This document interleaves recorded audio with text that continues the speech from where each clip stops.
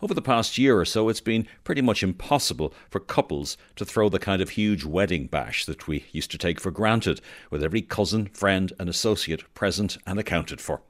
A century ago, during the War of Independence, one prominent Tipperary Republican and his fiancée faced quite a few challenges in planning their wedding, and they had to take some extraordinary measures to make sure the big day could go ahead.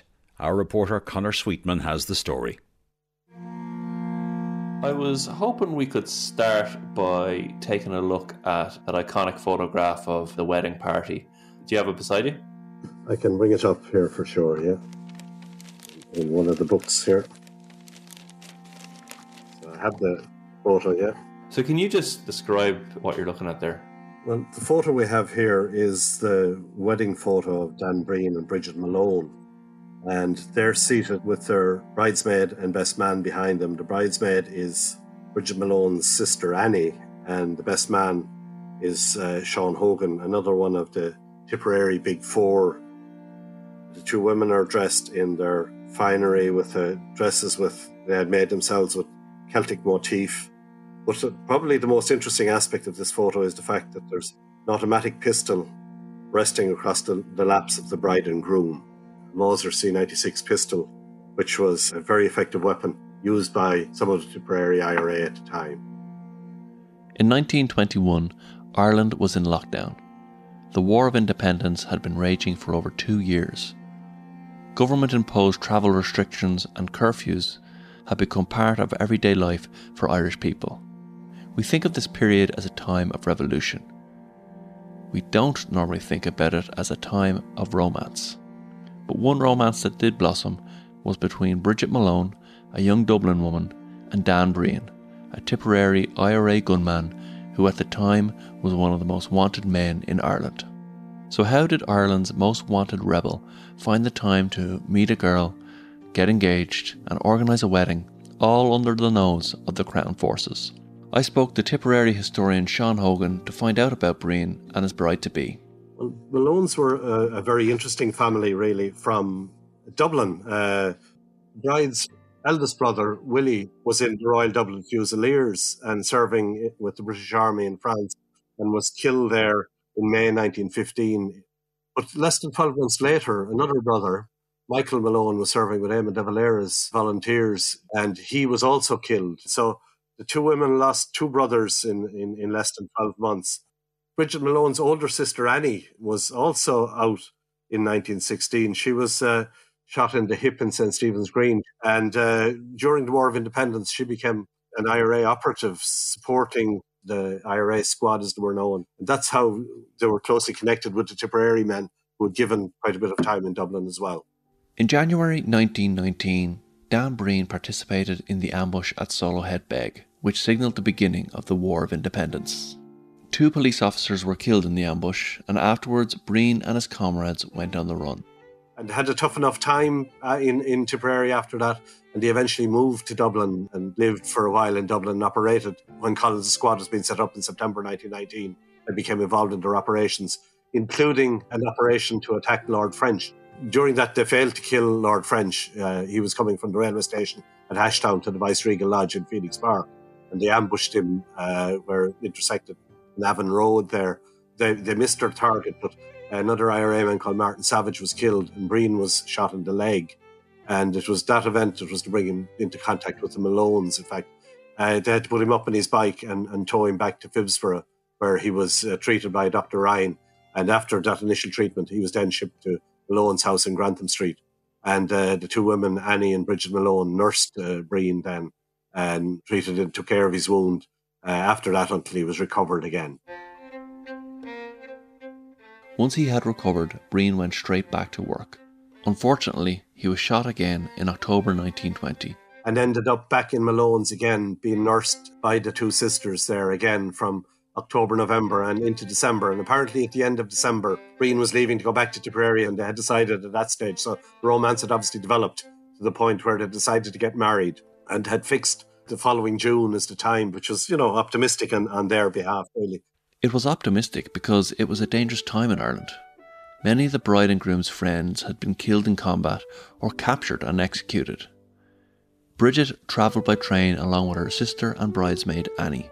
Because of lockdown and travel restrictions, the two women posed as holidaymakers and boarded a train from Euston Station to Thurles. They were picked up at Thurles train station by members of the South Tipperary Brigade. Dan Breen was a senior officer in the brigade, and he had arranged for 2 active service units or flying columns to protect the wedding. So you had about 60 armed IRA men moved into the area, who would normally be moving around looking for targets to attack the Crown forces.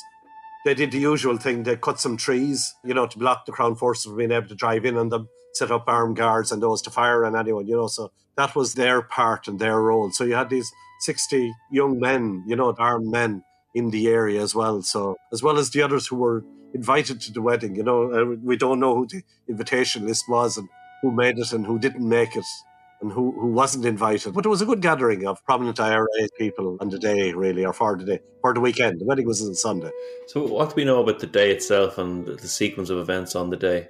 There were 3 phases to the day. The wedding ceremony took place in Purcell's house in Glengat. They're strong farmers, and the Purcells feature in some of the photos, Mr. and Mrs. Purcell. That was the first part of the actual ceremony, and there were quite a number of photos taken there around the house. The second phase of the day, they moved on for the wedding breakfast in Luby's house, again, not very far away.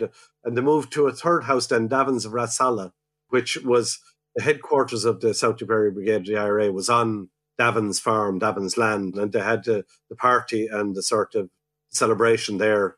That was the 3 phases of the day. And again, I think as we look at the photos of the people, they're photos of normality. These are wedding photographs, We're not for the pistol in the first place. But the other photos, they're normal wedding photos of families and groups of couples and whatever, except for the abnormal situation that they were in.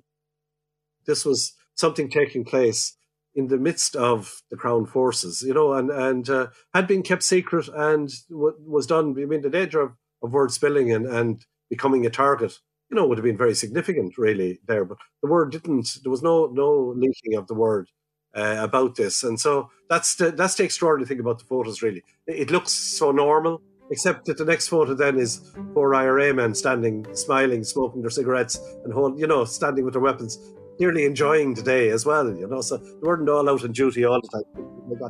They got to enjoy it really as well. After the wedding, the couple went to Breen's home country in West Tipperary for a honeymoon, staying in houses of various friends and family for a few nights.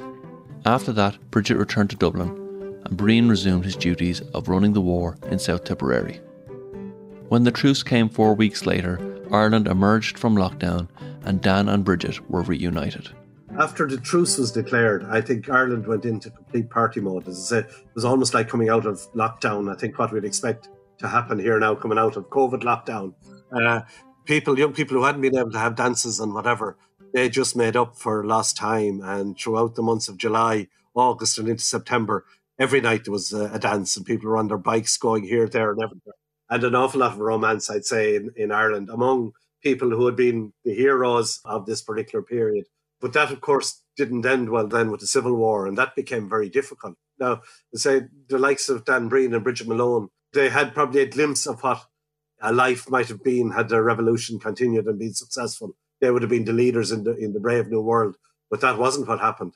The National Army routed them very quickly, and they had to take the living rough again, back, on the run again. This time they didn't have the popular support that they had during the War of Independence, or the Tan War as referred to. So coming down from that was a different one, I think, for them, because, they were in a very difficult situation. They weren't going to get the jobs that were available. They'd fought the state, but the new state wasn't going to provide them with jobs and employment. So it was difficult for them. I think there's no question about that. Many of them did eventually build lives and settle to new lives and with their wives and families and got on with it, tried to get on with things. But I think we should not underestimate the difficulty that families had coming through and coming from those years of revolution. Those years of revolution took their toll on our cast of characters from the iconic wedding photograph. Annie Malone, the bridesmaid on the day, Brigid's sister, she went to America, stayed for a number of years till about 1927, but came back then and married a man who had been a National Army officer a man called Theo Fitzgerald, who became Lord Mayor of Dublin. And Sean Hogan, he married a woman called Christina Butler and had 3 sons, but he became separated from his wife and seemed to have great difficulty. And I think clearly the impact of the events he'd been involved in, were to be seen in his later life. Dan Breen and Brigid Malone, let's say, were obviously the married couple, although I think there was difficulty in the relationship and they had difficult times, and I think would have been separated towards the end of their lives. I think Breen, as I say, was a successful TD, for Tipperary for the 30 years really that he was there. I think he died in 1969. Dan Breen died in December of 1969 and was buried in Donaghall in West Tipperary, where he comes from, his own home territory. Brigid Malone died, I think, in 1984, and she's buried also in Donaghall in the same graveyard as Dan Breen.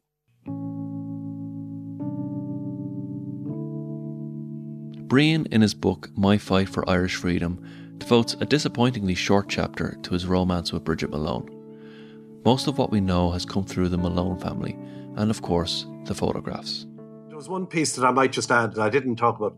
The photographer on the day was a man called Jack Sharkey, who was an intelligence officer for South Tipperary Brigade of the IRA. And he brought along his camera.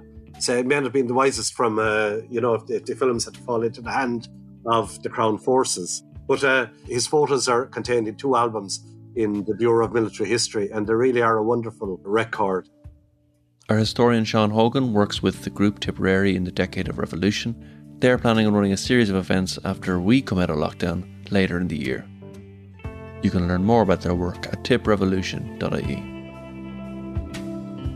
Conor Sweetman was reporting there. He was talking to historian Sean Hogan about the romance of Dan Breen and Brigid Malone during the Irish War of Independence.